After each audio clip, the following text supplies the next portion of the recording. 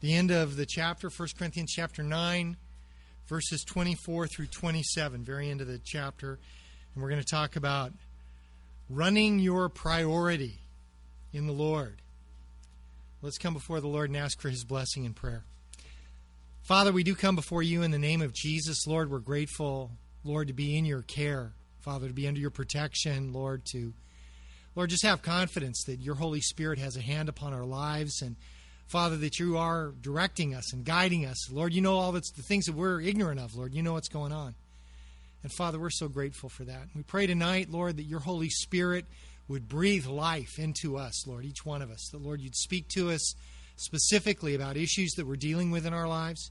And Father, that we would receive instruction and encouragement from You, not from people or some guy's idea, Lord, but from You specifically, Lord. You would speak to us. Bless our time here, and Lord, bless our fellowship together. And Father, we pray Your blessing upon Calvary Chapel, El Monte here, Lord, Father, your hand of goodness upon them. We love You, Lord, and we ask these things in Jesus' name. Amen. Question: what is it that is truly, truly important in your life? Nothing, right? No. Answer: God knows. He is the one who knows what's important in your life and what's not. It's a moving target, changes all the time. Unfortunately, chances are pretty good for myself that I spend a good amount, I don't know how much, but a good amount of energy and time, not to mention money, involved in the pursuit of one thing and another that have really little to offer from God's perspective, which is not good. Spinning my wheels, wasted energy, wasted time. You can't waste time. Hey, Sunday is June 1st. Have you noticed? The year is gone. It is gone. Craziness. James 4:14 says, "Whereas you do not know what will happen tomorrow, for what is your life? It's even a vapor that appears for a little time and vanishes away." The church in Pasadena I serve with, we moved to Pasadena in 1986. It started in Alhambra, and I was 30 years old. Next year I'll be 60. That's pretty scary. Words of sober truth. When you were 5 years old, do you remember summer lasted forever? Forever. And now you got time for a cup of coffee and maybe you can catch a movie. And that summer's gone. There's something that you need to do in your life. There is something that you need to do in your life, and you need to be about it right now. Something of importance. Real benefits for you and for the people around you. Daylight is burning. We were all born on borrowed time. This is the day that the Lord has made. What I need to do in my life is I need to bring all the craziness of my life more under God's control. I need to put myself in a place where I am more likely to follow His direction. I need to have every possible opportunity to hear His instruction, and I want to respond in the right way. I want God to set the priorities for my life, put things in motion the way they ought to be. For today, for this week, for this month, this year, what's left of it, for the rest of my life, whether I've got 5 minutes or 40 years, whatever the case may be. Now, these priorities of mine, right? They may or may not be on a literal list that I can look at every day. It's not a terrible idea. But the truth is, guys, if I'm engaged with the Lord like I need to be, if I'm listening to Him instead of listening to my own inclination, His Word is going to be my constant companion in thought and in conduct. Then I will, even if my whole life turns upside down and everything goes haywire, which does happen from time to time, I will still have every opportunity to receive the benefit, to see His purpose in me accomplished, the situation that's best for me and best for everybody around you. You notice when you do what God wants you to do, how it's best for you, and it touches the lives of so many other people at the same time. How do I do that?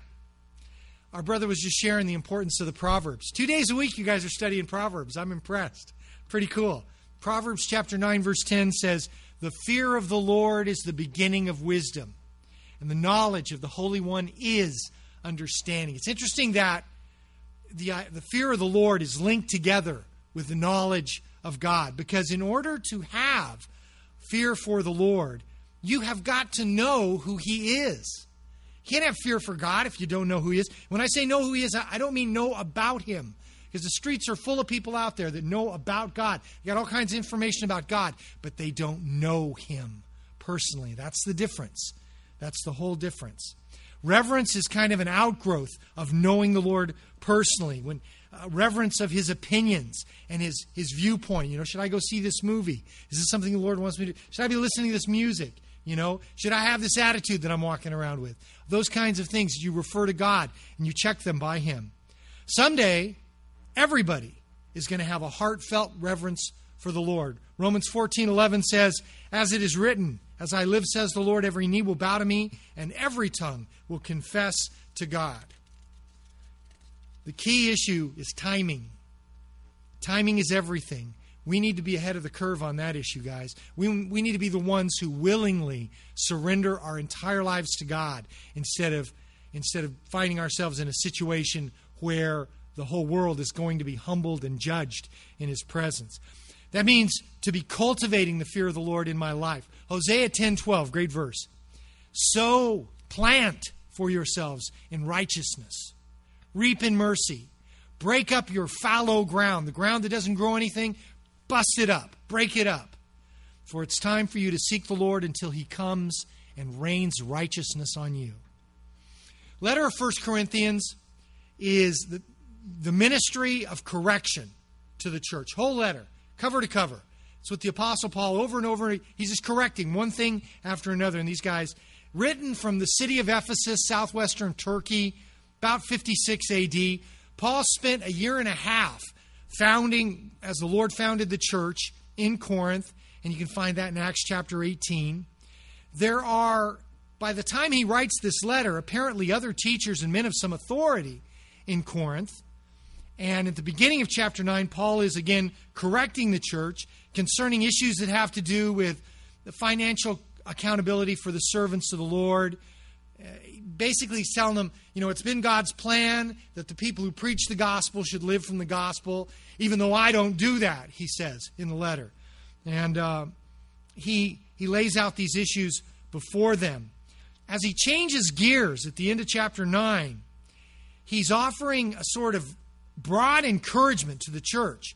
And there's a couple of ways you can take it. You can either take it as an encouragement to go out and be sharing the gospel with people, or you can take it as an encouragement for you in your own life to love the Lord with all your heart, soul, mind, and strength. And with that in mind, he uses a metaphor from verses 24 through 27 in chapter 9 of athletic competition to make the point, okay? Paul knows that there are these famous athletic games held in Corinth every year, like the Olympics. In Greece, they had the Olympic Games that were held further north, near Athens, and then they had the Corinthian Games, or the Isthmian Games, were down there by Corinth, and they were famous. They were probably almost as famous as the Olympics at the time. And so he uses these metaphors. Now, metaphors and similes and parables are used in the Scripture to help us, give us an aid in better understanding how the Scripture speaks to us. In this particular case, totally effective, I think, as the Scripture speaks powerfully to us on the issue of the location and the specifics of our priorities. So we're going to look at this, running your priorities, in 4 sections. Verse 24, pace. Verse 25, prize. Verse 26, plan. Verse 27, point. That's it. As a follower of Jesus Christ, the example of Jesus Christ has crazy powerful impact upon everything in my life. From my conduct, the way I speak, words that I choose, the way I think, the liberty I give myself in the way that I think about situations and things. Jesus is the ultimate example. And as long as my attention is on Him, I'm never in a lot of danger of not making the utmost effort in any situation. Pace. Verse 24. Do you not know that those who run in a race all run, but one receives the prize?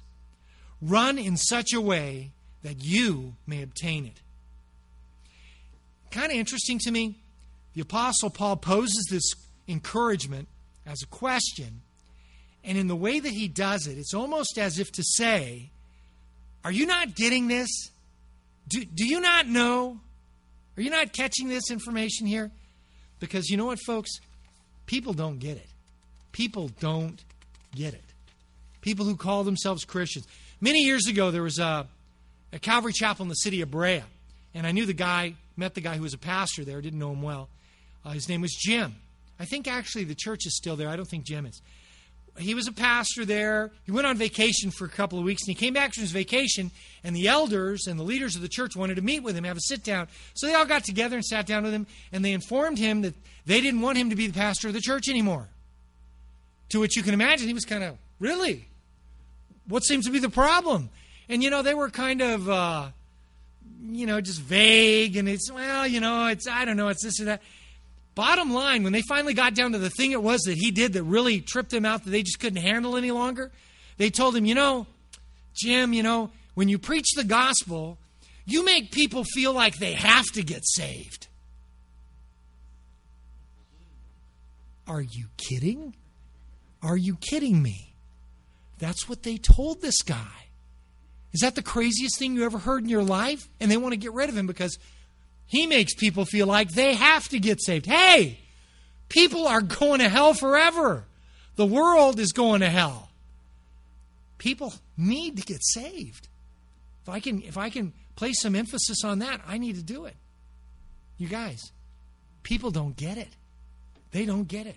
Lots of people. Now, brothers and sisters in Iran and Pakistan, they get it. They understand. They know that there's a cost to their faith.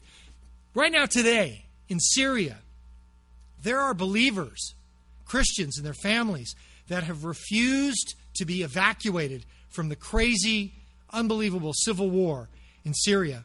And the reason being is because the hardship in the country has opened amazing doors for them to be able to share the gospel of Jesus with Muslims in Syria in a way that they've never been able to before.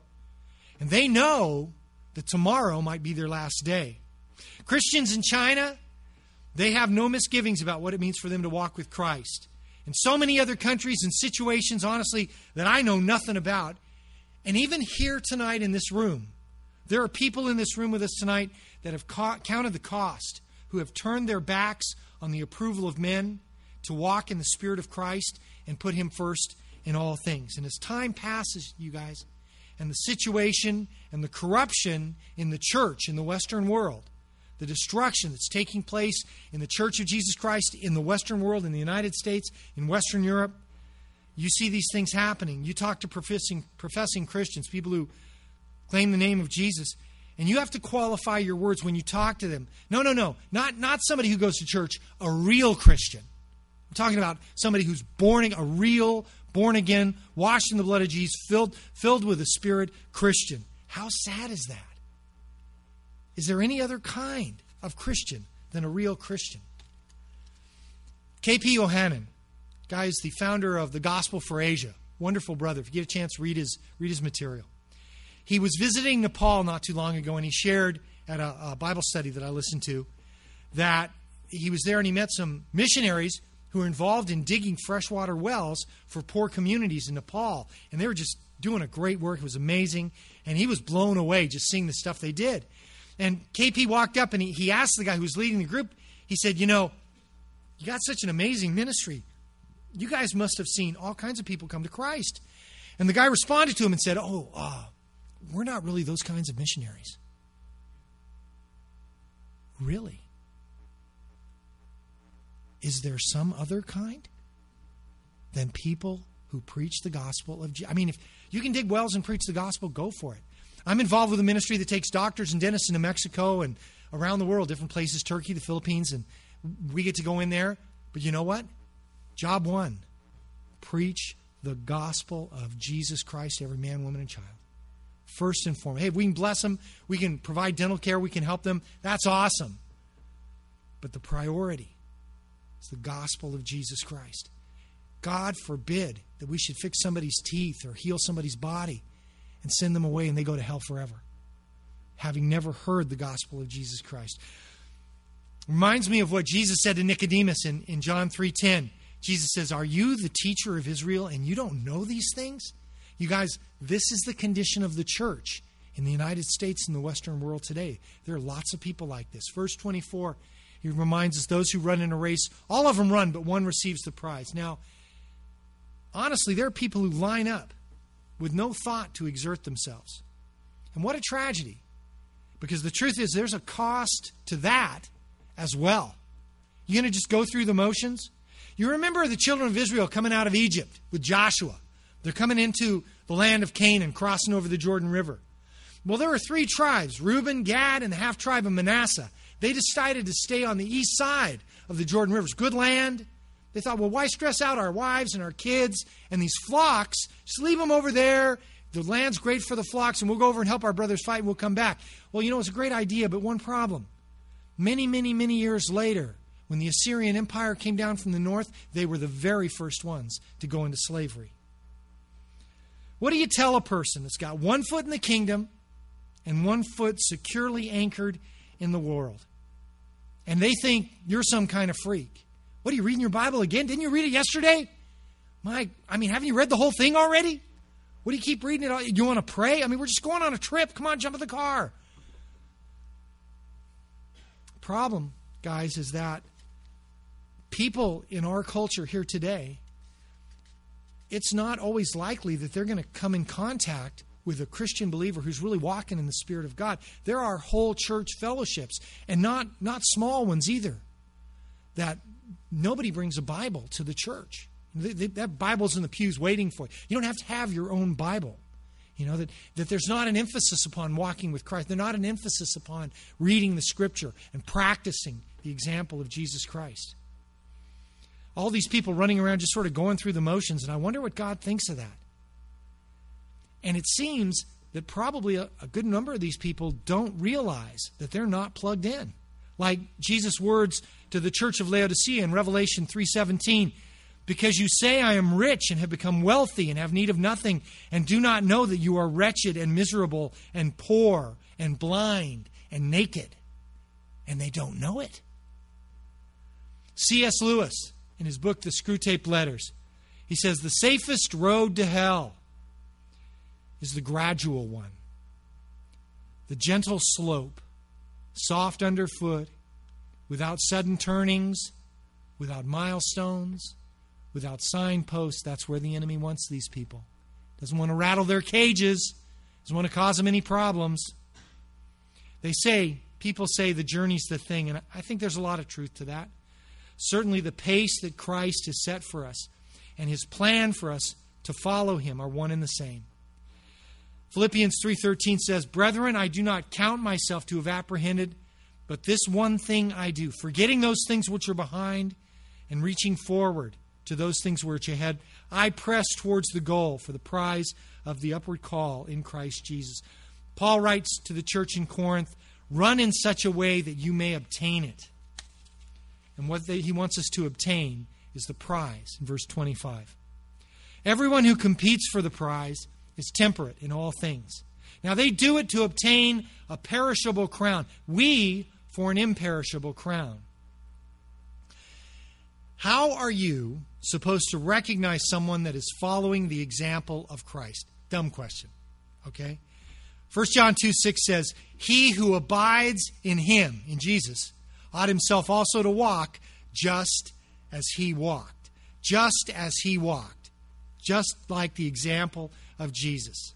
Not as consistently as He walked, but at least we can hold to the same general direction, the Bible. Unfortunately, this also escapes the understanding of a lot of people. Scary world, you guys. Guy comes in the church. Guy and his girlfriend come in the church. They want to get married. They say, yeah, we'd like to get married. We understand you do weddings and you do premarital counseling. We're really excited. We really like to do that. We know the Lord has plans for our lives. So great. But we have a problem. Okay, well, gosh, what's the problem? Well, it's his wife. She's not a believer, and she won't give him a divorce. Really? Guy comes in the church, says that he's a gay Christian. When I hear that, I have to ask, does that mean that you're practicing homosexuality? Because if you are in that lifestyle, then you're not a Christian. I have no problem with you having a past. I have a past. You have no problem with believers having struggles in difficult areas. But when those struggles become, I am a practicing thief, drug addict, liar, adulterer, homosexual, then you have a problem with the Scripture. If that's your lifestyle that you are continuing in day by day by day. And I have to tell you about it. I can't bite my lip and just, gay Christian, whatever. I have to tell you, I have a responsibility to God. There's a Latin saying, qui tacit consentriat. It means silence gives consent. Now, if you know where I stand, you know my mind on the issue, then maybe I can be quiet as the Lord leads. But if I even suspect that you imagine that I agree with you, I have got to correct that. I have no choice. Now, to be fair, I don't have to jump up on a table with a megaphone in order to do it. Galatians 6:1 says, "Brethren, if a man's overtaken in any trespass, you who are spiritual, restore such a one in the spirit of gentleness, considering yourself, lest you also be I need to do it in love, regardless of what the problem is. I want to be, when you exhort people in love, it's amazing how responsive they are, and sometimes people just don't know. They just don't get it. If you're not a professing Christian, then you're just a sinner like everybody else. God help you come to faith in Jesus because He loves you more than anybody ever could. Because when you come to faith in Jesus Christ, verse 25 says, everyone who competes for the prize is temperate in all things. Now, again, this is a metaphor, all right? It's an analogy. We don't really compete for a prize as such. We're saved by grace, unmerited favor, undeserved favor. We don't deserve it. We can't deserve it. Ephesians 2:8 says you're saved by grace. You've been saved through faith, and that not of yourself. It is the gift of God. We don't deserve it, can't deserve it. There is nothing we could do that would make us deserving of the salvation God's provided. Well, only if I had, no. Well, if I hadn't done all that terrible, no. Don't deserve it, can't deserve it, nothing we could do that would make us deserving. However, gentlemen, you and I are in the middle of a spiritual war. Spiritual war taking place all over this world. You hear about people getting shot to death in Santa Barbara. You hear about people dying in horrific situations around the world. Turn on the news, bodies are stacked up everywhere. When you see those things, that is a place where the spiritual war comes to a head and explodes, causing physical destruction. It's causing spiritual destruction everywhere. And our actions and our attitudes and our motives are very, very important. Even though we aren't earning anything or competing for anything, we are involved in a life and death struggle every single day. And this battle, I got to tell you, is way over our heads. We're not able to stand up to this thing. We have no ability to justify ourselves in the sight of God. We, in and of ourselves, have no ability to adequately defend ourselves in this conflict. But here's the issue. If we have any expectation of receiving the benefit of all that God has planned for us, then we had better be temperate in all things. The word temperate is a Greek word. It's way too long for me to try and say. And if anybody here spoke Greek, I'd be totally embarrassed. So I'm not going to. It means to be self-controlled, to be continent, to be self-governed in conduct, to be disciplined. To be disciplined. Look up discipline in the dictionary sometime. You'll look it up, and there's a little picture of Manny right there in the corner. I've seen it. It's crazy.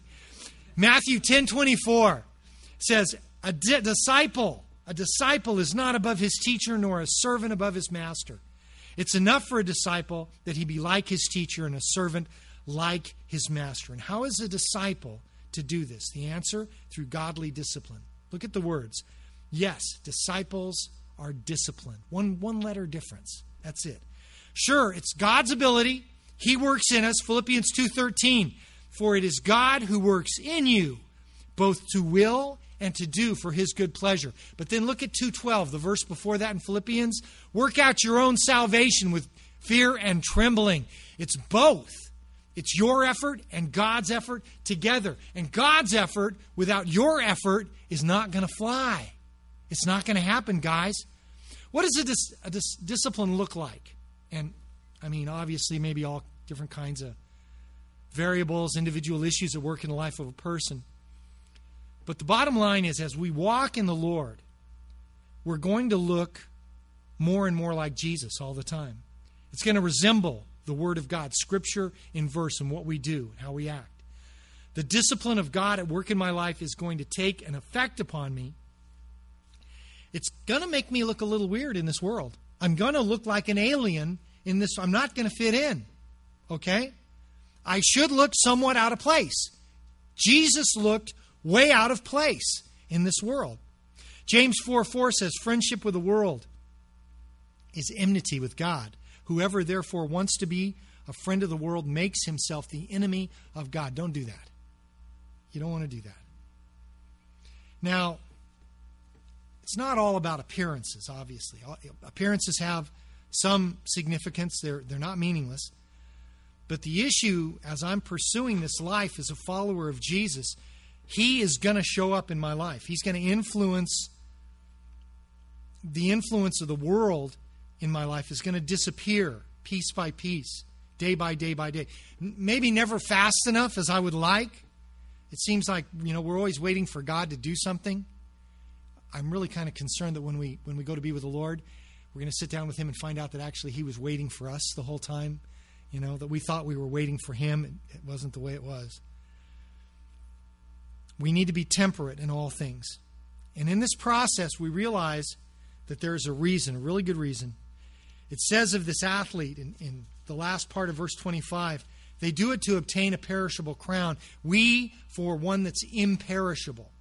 Now, in Paul's days, the victorious athletes at these games, the Olympics and the other games in Corinth, they would be rewarded with like this laurel thing. You've probably seen statues, Greek statues, the guy with the leafy thing around his head, sort of like a crown. And just some little twisted branches with leaves on them. And they had other benefits too. Some of the winners were made tax-free for life. Probably a great thing, I'm sure. But if you think about it, serious athletes push themselves to the point of doing physical harm to their bodies in order to excel in their particular discipline. Writer of Hebrews says, you have not yet resisted to bloodshed in striving against sin. And that's an accusation against us, honestly. In the 1980s, basketball star Earvin Magic Johnson signed a contract that paid him an outrageous $1 million a year for 25 years. Maybe some of you old guys remember that. Getting close to the end of that contract in 2005, Shaquille O'Neal signed a contract that paid him $29 million for 1 year's work. Talk about inflation. That's pretty scary. How much is enough? How much do you need? Honestly, I don't begrudge people making lots and lots of money. I mean, Jerry Seinfeld made over $200 million 1 year selling the rights to his TV series. And for all the good that it will do these people, more power to them. Let me tell you something. It is a very, very difficult thing to do good with money. I'm sure you think you could do it. I'm sure you think, everybody else here tonight, probably not be a good thing for them to win the lottery. But you could handle it. You've got that sensibility. You could do it. Everybody else why? Have you ever thought, why is it that I am always the exception to the rule? I want you to think about that. Difficult thing to do good with money. If you ever get a chance, talk to somebody with money and they'll tell you their tale of woe. Money is a lot of trouble. Michael Jordan, since we're talking about basketball stars. Michael Jordan played basketball 16, 17 years. Wound up with the Wizards. Made a lot of money. Made a whole lot of money. Some guys kidnapped his father and murdered him. They wanted some of that money. Chris Paul's grandfather was murdered for money. Maybe you should ask those guys about the value of $1. They might have a different perspective than most other people. The benefits of this world are perishable, is what it tells us here. They are fading fast. Some in this world you want. Is there something that, I'm not talking about the body of Christ or the kingdom of God, something in the world that you want? I want you to ask yourself a couple of questions. First, what is it going to cost you? Secondly, how long are you going to be able to keep it? And thirdly, is it going to be worth it? Our situation in the world is very different than these people. God has made some promises to us concerning His plans for our future. We've been promised an inheritance.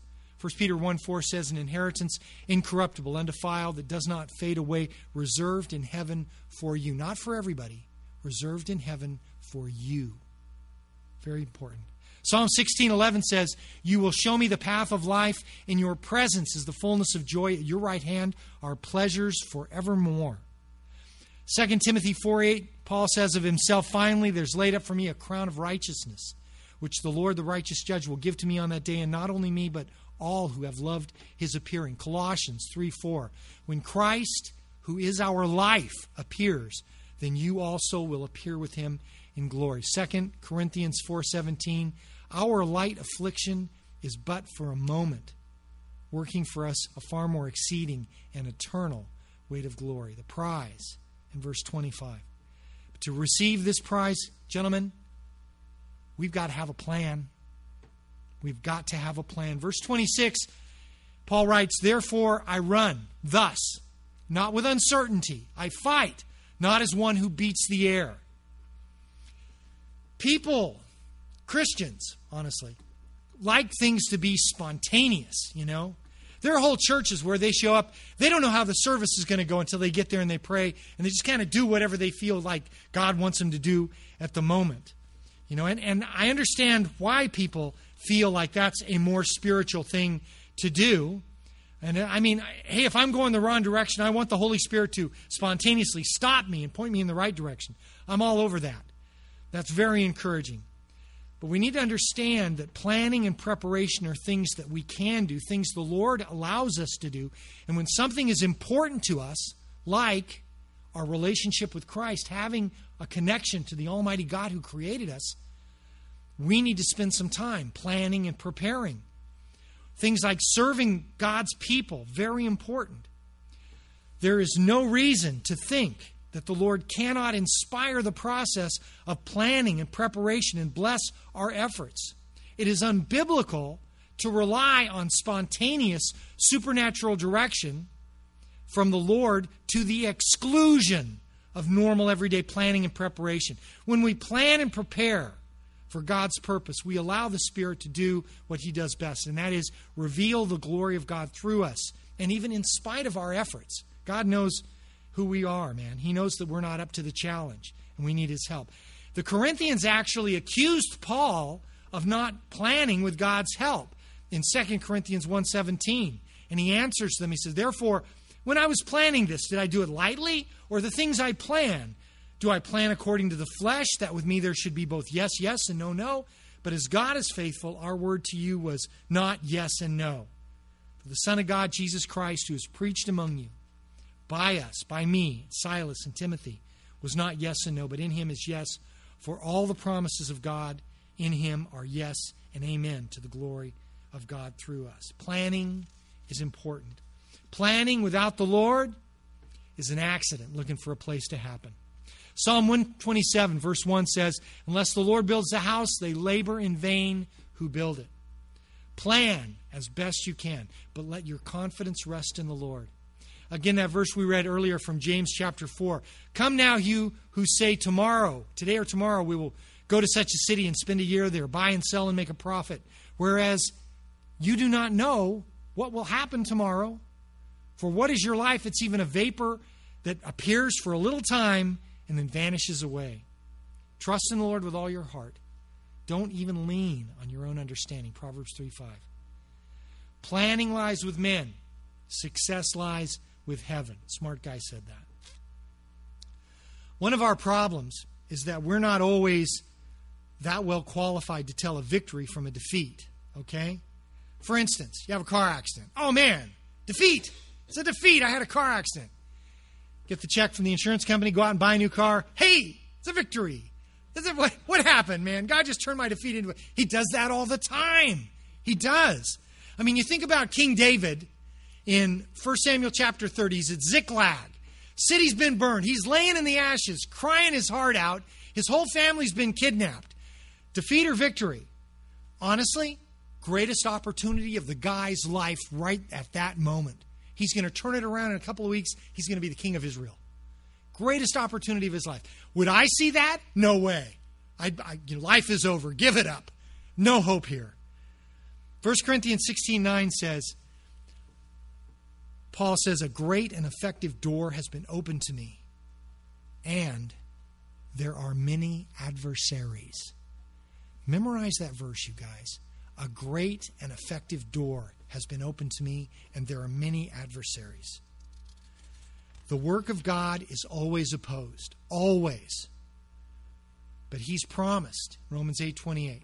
We know that all things work together for the good to those who love God, those who are called according to his purpose. We have his word on it, but not the last word.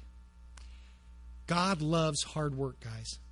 Psalm 128:2 says, when you eat of the labor of your hands, you'll be happy, and it'll be well with you. Proverbs 12:24, the hand of the diligent will rule, but the lazy man will be put to forced labor. God loves hard work. Are you a Christian? You want to grow in the Lord? People that really want to grow as believers have a plan. People that want to experience greater revealing of God's promises in their lives, they have goals. They don't run with uncertainty. They don't fight like one who beats the air. A great many people make claims regarding their desire to walk with Christ. It goes without saying, hey, we all stumble in all kinds of ways. We're a bunch of failures. However, if you observe the life and practice of a person, you're going to see what's important to them. They may not see it. They may be fooling themselves. But if you watch somebody, you're going to see what's important. And you see, if walking with Christ is important to a man, you are going to see that in the way they conduct themselves, what they do, where they go, what they say, how they think. You're going to see it. You want God to bless your efforts? Plan your work. You want to see the fruit of your labor? Work your plan. And the Lord will show you favor. The point, verse 27. Point here is that this cannot simply be theoretical speculation. Time is short for all of us, guys. This has to be personal application for my life in the most practical sense. It cannot be my pastime of observing and criticizing the lives of other people. The lives of other people are not my business. You know, what they do, what they don't do, to observe them and, be a judge over the lives of other people. Not what God has called me to. I'm nobody's Holy Spirit. In verse 27, the apostle writes about himself personally. He says, I discipline my body and bring it into subjection, lest when I preach to others, I myself should become disqualified. And there are really four issues in this last verse. First, he says, I discipline my body. Wise man once told me, God will not do for you what you should do yourself.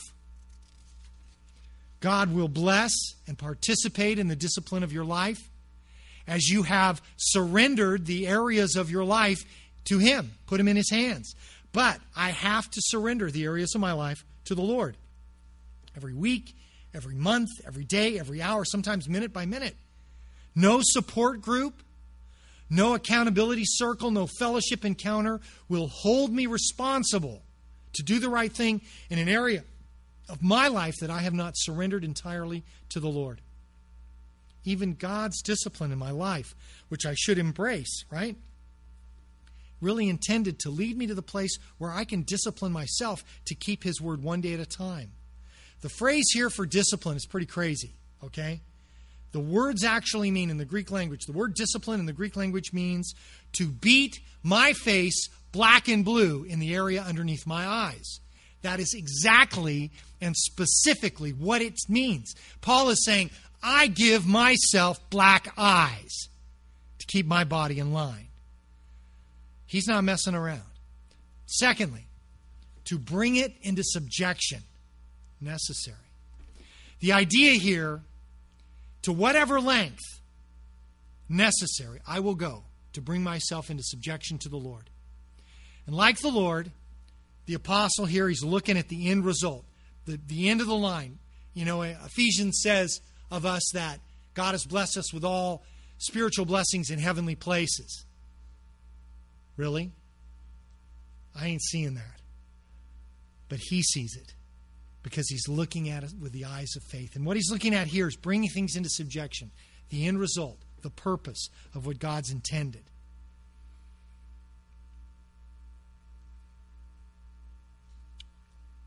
It would be nice if we didn't sin. I mean, it would be great. That's not my experience for myself or people that I know. If that were the case, if you accepted Christ as your personal Lord and Savior and then you just never made any more mistakes, I got a suspicion there wouldn't be a lot of humility in the church. And as it happens, we should be humility central. 1 John, actually writing to believers in 1 John 1:8, he says, if we say we have no sin, we deceive ourselves, and the truth is not in us. So we are sinners, guys. Sinners saved by grace. But we're not content to remain that way. We're not content to remain that way. We're in the process of bringing ourselves into subjection, like every other area of our lives, being transformed into the image of Jesus Christ. And that's the key. The third part here, he says, lest when I preach to others. And the point is, Paul is a chosen vessel of God. That's what the Lord tells Ananias in Damascus the day he gets saved. Paul is a chosen vessel. It's interesting, the example used here, because I have to tell you, having been used by God in one way or another is no guarantee that a person has the inside track on life in Christ. Okay? Just because somebody stands up in front of a room and the light shines on them and they're talking through some kind of amplified device does not mean that they are, in their personal life, the example that they need to be. And this is why, even though we go to church like the Scripture tells us to, and we are committed to serving God at a particular fellowship, we do not follow people. We do not follow people. Listen to the words of Jesus in Matthew 23:8. But you do not be called rabbi, for one is your teacher, the Christ, and you are all brethren. Do not call anyone on earth father, for one is your Father, he who is in heaven. Do not be called teachers, for one is your teacher, the Christ. But he who is greatest among you shall be your servant. This is what Paul wanted for the church in Corinth, guys, for them to follow Jesus. 2 Corinthians 4:5, listen to what he says. For we do not preach ourselves, but Christ Jesus the Lord, and ourselves your bondservants for Jesus' sake. That's the deal. So the people who stand up in front, the people who help and give direction, with people who read the Word of God to you and preach the Word of God to you, they are to be ministers, servants, the people who serve. And if they're not, then something's wrong. Before you were a Christian, you did something really bad. Did you feel bad? Maybe some of you. After receiving Christ, things change pretty dramatically. Sin becomes a big deal. Oh my gosh, I can't believe I did that. Because you understand. You understand what's going on. You understand what's involved. Jesus died on the cross for that sin. And then, of course, there's the issue of being an example to others. And, for myself, God has always known that I'm a loser. There are some people out there that might be surprised. I'd hate to disappoint them. But the more God uses you one way or another, your failures become larger and larger because you should know better. You should know better. You know this stuff. And you really, in some kind of a weird sense, you put a weapon in the hand of the enemy. So when you drop the ball, he just comes out.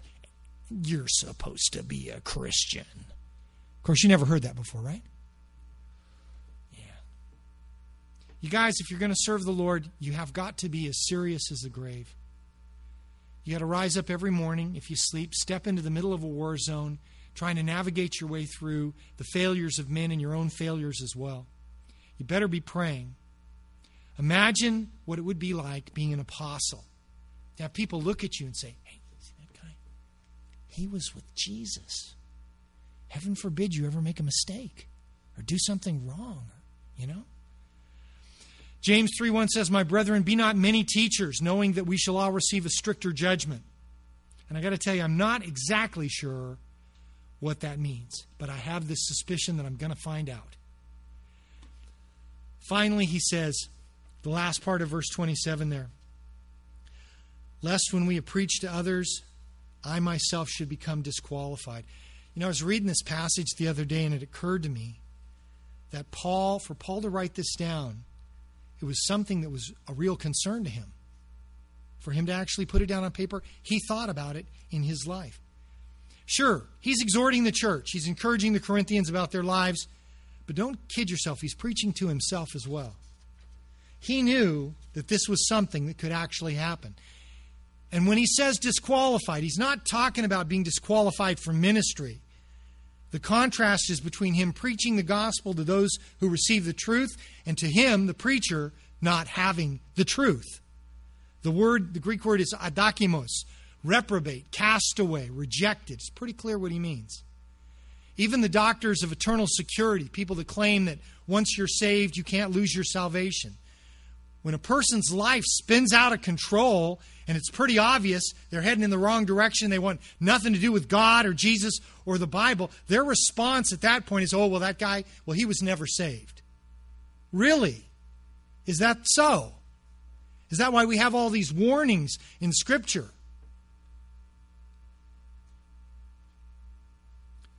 We don't wish such a thing upon any person. The problem is, I can't walk for anyone but me. I can encourage. I can be a good example. God help me. I can pray. I can share the Scripture. I can fast and pray. But the bottom line, I can only discipline my life. I can only surrender myself. And the eternity of another person between them and the Lord. And time. Benjamin Franklin says, lost time, never found again. Romans 13:11 says, it is high time for us to awake out of sleep. For now our salvation is nearer than when we first believed. Time for us to follow at God's pace, to be willing to expend ourselves in the pursuit of God's purpose for the prize, where He hopes for us to arrive according to the mystery of the ages, according to His plan, the way that we intend to get there with His providence and His blessing to the point, to abide in Christ, to be useful to Him and to the body of believers for as many days as we've got. Proverbs 23:23 says, buy the truth and do not sell it, and also wisdom and instruction and understanding. Buy the truth. Purchase the truth. A lot of people seem to think they got this idea that the truth is free. And I think you'll find that the truth cost God more than you can imagine. And if you want to own it, it's going to cost you too. But it's worth it. It's worth everything. Psalm 111 verse 10 says, fear the Lord. The fear of the Lord is the beginning of wisdom. A good understanding have all those who do His commandments. God help us. Father, we thank you, Lord, for being here with us today, for, Lord, your grace, your undeserved favor upon our lives. Father, for your word and the way, Lord, that you're able to speak to your children far and near. And Lord, as we're praying together right now, everyone's eyes closed and heads bowed, if there's one person here who doesn't know Jesus as their personal Lord and Savior, and if God has spoken to you and you have a desire to give your life to Christ, I'm going to pray a prayer. Just say a few simple words, and if you want to surrender your life into the hands of Jesus, repeat these words after me, and God will take you at your word, and He will begin inside of you some amazing things you could never do yourself. Father, I believe Jesus died for me on the cross. I believe He rose from the dead. Forgive me for all of my sins. Fill me with your Holy Spirit. And Lord, change my life. I believe in Jesus Christ. And I ask these things in Jesus' name. Amen. Thanks you guys so much for letting me come out and share. I don't think anybody fell asleep. Kind of amazed. Thanks, bro.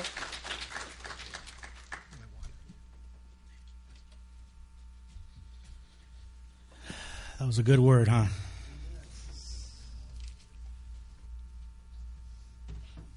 I pray that we were all challenged. mean, only the Lord knows your hearts. Only the Lord knows my heart. But sometimes when you're in the back of the room, you see things and you see body languages, and you're like,